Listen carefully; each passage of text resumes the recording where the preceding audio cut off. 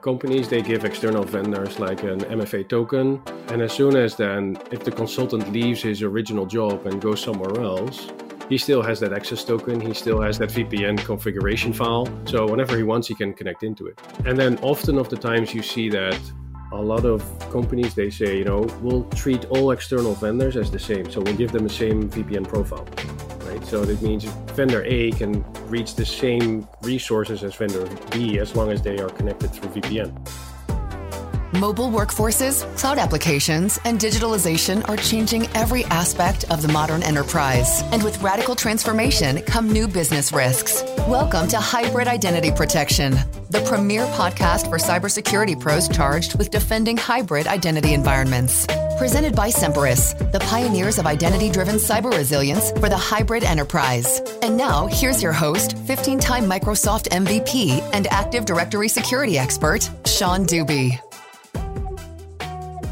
Hi, everyone, and welcome to the HIP Podcast. Rolf Zolmerman is a Microsoft Cloud Solution Architect who specializes in Azure and Office 365, but also on-premises products such as Active Directory, Exchange, Windows Server, and other Microsoft technologies. Welcome, Rolf. Thank you very much. Thank you for hosting me. Oh, I'm very happy to be chatting with you today because I know one of the areas that you like to talk about is secure hybrid access. I've also heard it called ZTNA, which is a new one on me, Zero Trust Network Access. But essentially, it is about addressing the hard part of setting up a zero trust network, which is providing this modern, context-aware authentication and authorization to on-premises legacy applications. When all this started up, everybody went, oh, wow, this is great. But the problem is this works very well for brand new applications that are being developed or SaaS apps or OAuth applications. But 90% of our apps are on premises and rely on Active Directory or some other LDAP store. How do we protect them with this zero trust with Azure Active Directory, for example, or Okta? You spent a lot of time thinking about that, right? So Microsoft released the Azure AD App Proxy that basically does the translation for you from like the new way of authentication, the federated authentication that you see in Azure Active Directory. Okta and Ping have their own products that do the same. But the problem is that most of the companies already have a reverse proxy server that they already set up today to do single sign-on against an LDAP store or against Active Directory. And why not reuse that same product to do exactly the same thing?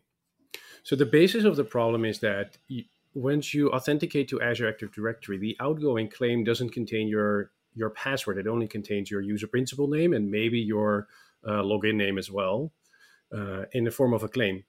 So you can't rely on the username password authentication in the backend to, for example, an internal web server. You can only do you have to translate the protocol so that the web server in the backend actually can authenticate you based on just your identity from a trusted token itself that is provided by Azure AD. Does that make sense? Right. Okay. Sure. So if you were charged with the task of protecting, say, putting MFA in front of more broadly, let's just say protecting your on-premises applications with conditional access provided by Azure AD, and some of which is some of which is MFA. What would you do? Yeah, so there's multiple ways of doing it. So basically what you want to do is you want to take the authentication part away from Active Directory, because getting MFA into Active Directory is really hard. And if you already have your Azure Active Directory with conditional access policies, with multi-factor authentication already built into it, you basically want to use that authentication to grant access to your internal application that can still rely on Active Directory as a backend, but not for the initial authentication that the user itself does. So what you would do is you would have to have a proxy server, and that's either Azure AD App Proxy or a third party, that translates that Azure AD token that people only get when they do MFA or are part of or they have a succeeded conditional access. and then translate that token into whatever the web server itself can accept. And that could either be header-based authentication or Kerberos-based. Now, if it's already Kerberos-based, it becomes really easy, as said, with Azure AD App Proxy or a third party. If it's a header-based, you can do Azure AD App Proxy in combination with Ping, or you use your third-party proxy service like F5, Kemp, Citrix NetScaler, things like that. I'm familiar with using App Proxy because in a previous lifetime, I spent a lot of time integrating applications with App Proxy. Not quite so familiar with how this is done with F5. Can you, or other appliances, can you explain that a little bit? Yep. So basically what you do is for every application that you have, you make a trust relationship between the Azure AD application and then the configuration in F5. So in F5, you create a SAML login, and that SAML login is based on the configuration of that application in Azure Active Directory.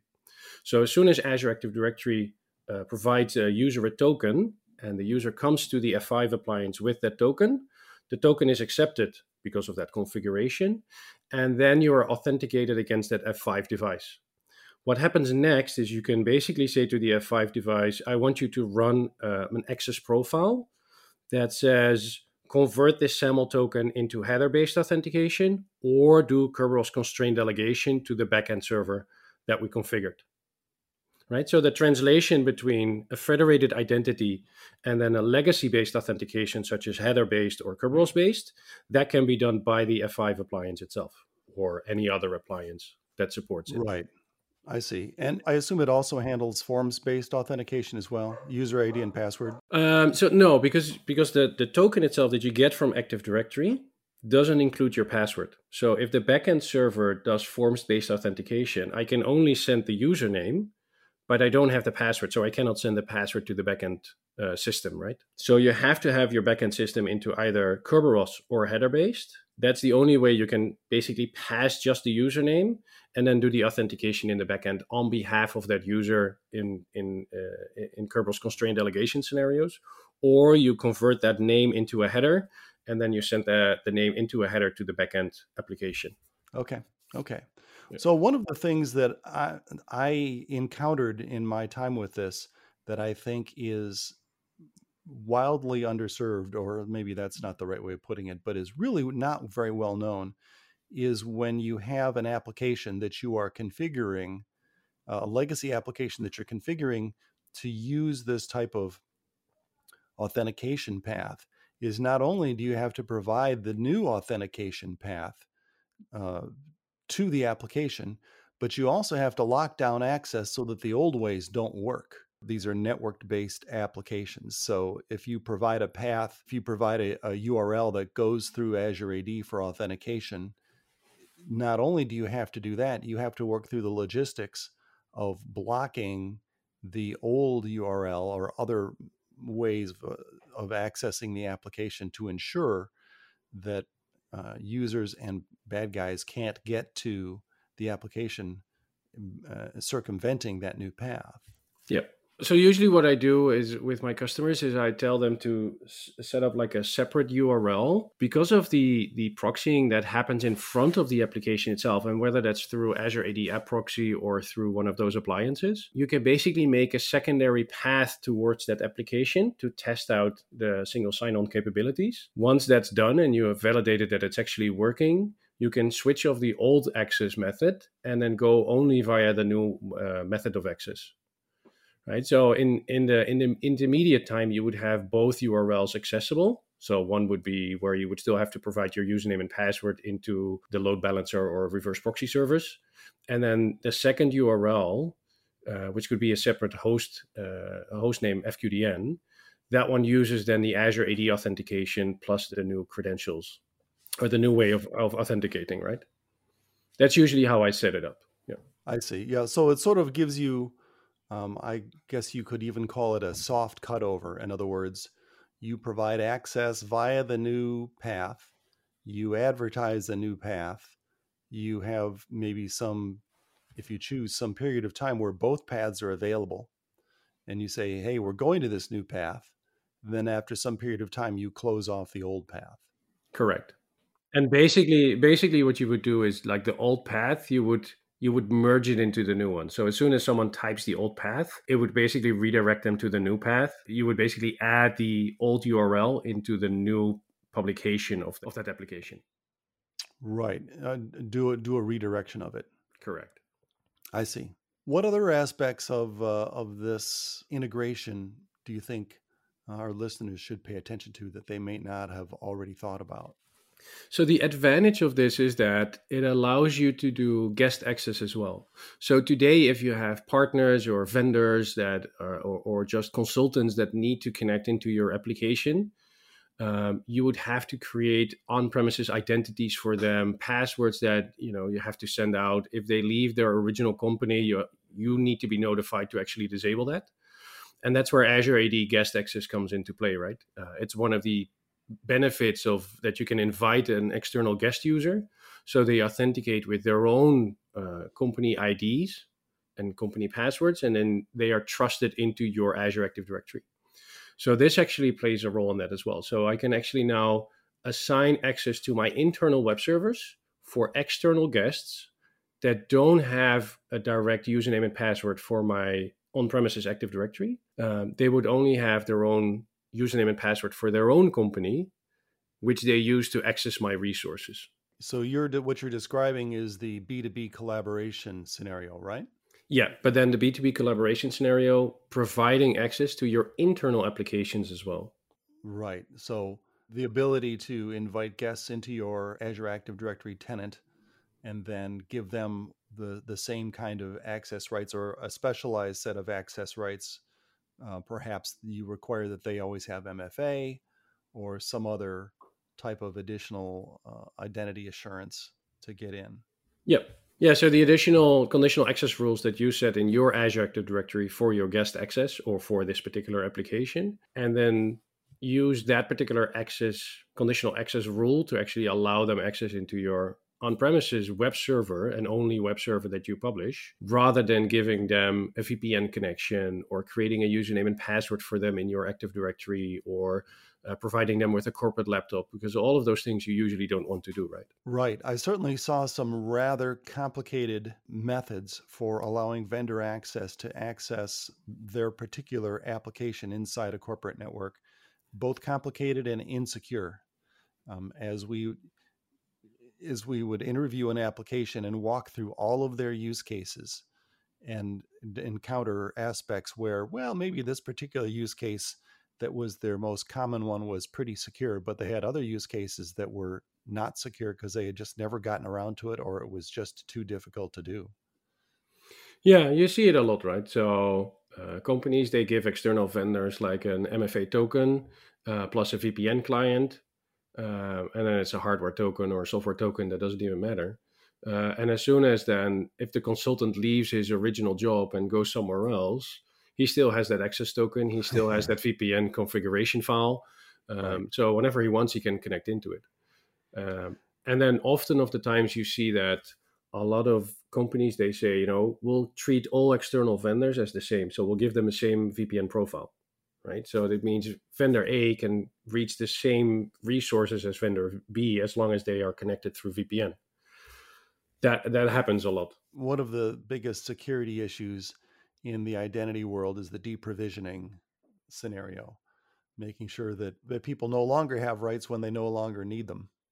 Correct. One of the things that in my experience, that is super important if you're engaged in a project to modernize your applications, or what I call an application factory, to modernize the applications or to put them behind modern identity security, is the need for executive engagement and executive support of such a project. Because as you work with these applications, if the application management does not have a clear directive and a mandate to do this, they will put you off and put you off and put you off, because they already have a full plate. They already have a full backlog. Have you worked with that as well? So a lot of times the way that I battle it is I go either in through security or through user ease of access. So every company wants their users to be able to access their applications or access their systems in the most convenient way, right? No one wants to log in 3 or 4 times. No one wants to do an MFA 3 or 4 times. Mm-hmm. The ideal scenario is someone buys a laptop at a local store. They open up the laptop, they go to an application or to a portal, and that's it. And they only authenticate once, and then they can access all the application through a single session. So that's where Azure AD comes into play, because you only need to authenticate once to Azure Active Directory with your corporate credentials. That's where you do the MFA. And then you can open all the applications that are published by Azure Active Directory. Now, because you already have that dual system today where you have your on-premises as applications being published by reversed proxy services that you have to authenticate to. And even if you have single sign-on on those, you also have your Office 365, your Azure connections, and everything else that's connected to Azure Active Directory or Okta or Ping or whatever, right? So like the cloud identity service. You ideally want to merge those two, so you only have to authenticate once. So users, if they see a portal, the My Apps portal of Microsoft or whichever they have, if they can see all their applications that they have, and if they go straight from Office 365 to your corporate web application or to another application that you have internally, or even one from your partners, it is way more easy for them to use it like that, because it's a unified experience with all the applications. From security perspective, because you now have a single a store where you authenticate your users with the conditional access policies, you can also monitor much more precisely what users are doing, when users are logging in, when there's an attack happening. With Azure AD Identity Protection, you can see if bad passwords are being used as well. Mm-hmm. Those are advantages you don't get if you have multiple identity stores where people authenticate to. You can still get it, but it's going to cost you twice as much to monitor and Active Directory and Azure Active Directory for commonly used passwords or password policies and conditional access and MFA actions that are happening. One of the things that your description of this portal, the My Apps portal or choose your portal name, one of the underappreciated aspects of a project like this is the need for change management. And I don't mean computer change management. I mean user communication, cultural change, the knowledge of how this new world works and the advantages of it, because it is really quite a shift. It's a shift for the application owners to understand how this works, and especially modern applications. I discovered that at least a lot of the application developers we talked to had never, ever looked at OAuth or OIDC. And the just your general rank and file knowledge worker working with something new like this.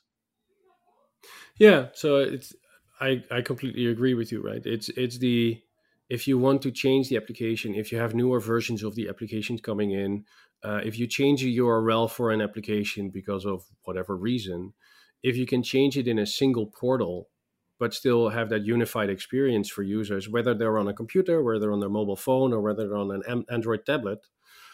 If the user doesn't have to change the URLs or read the emails of, oh, this application now has a newer version, this is the new URL, please click this one, it helps a lot in the adoption and security.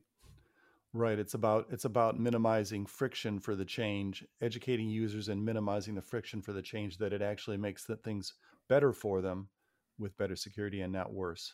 Correct. And then if you add the advantages of, for example, Azure AD Device Join with Windows Hello for Business, for example, people can now use FIDO2 keys or their device fingerprint or a PIN code to access all the applications and services that they need in a secure way as well.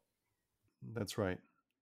Well, thanks, Rolf. This is something that is being done right now quite actively across companies. I'm sure you're seeing a lot of these projects, aren't you? I've seen a few projects like these. Most of the people still tend to rely on legacy authentication, legacy configurations. I don't know if they're afraid to do the changes or if they think that it has negative consequences. But I think it's something that everybody should be looking at because, as said, right, it makes it a lot easier. Thanks for joining us on the Hybrid Identity Protection Podcast with Sean Dubey. Be sure to subscribe at Apple Podcasts, Spotify, or wherever you like to listen. Visit hipconf.com. That's HIPCONF.com to learn about upcoming events, view expert presentations, and take part in the conversation.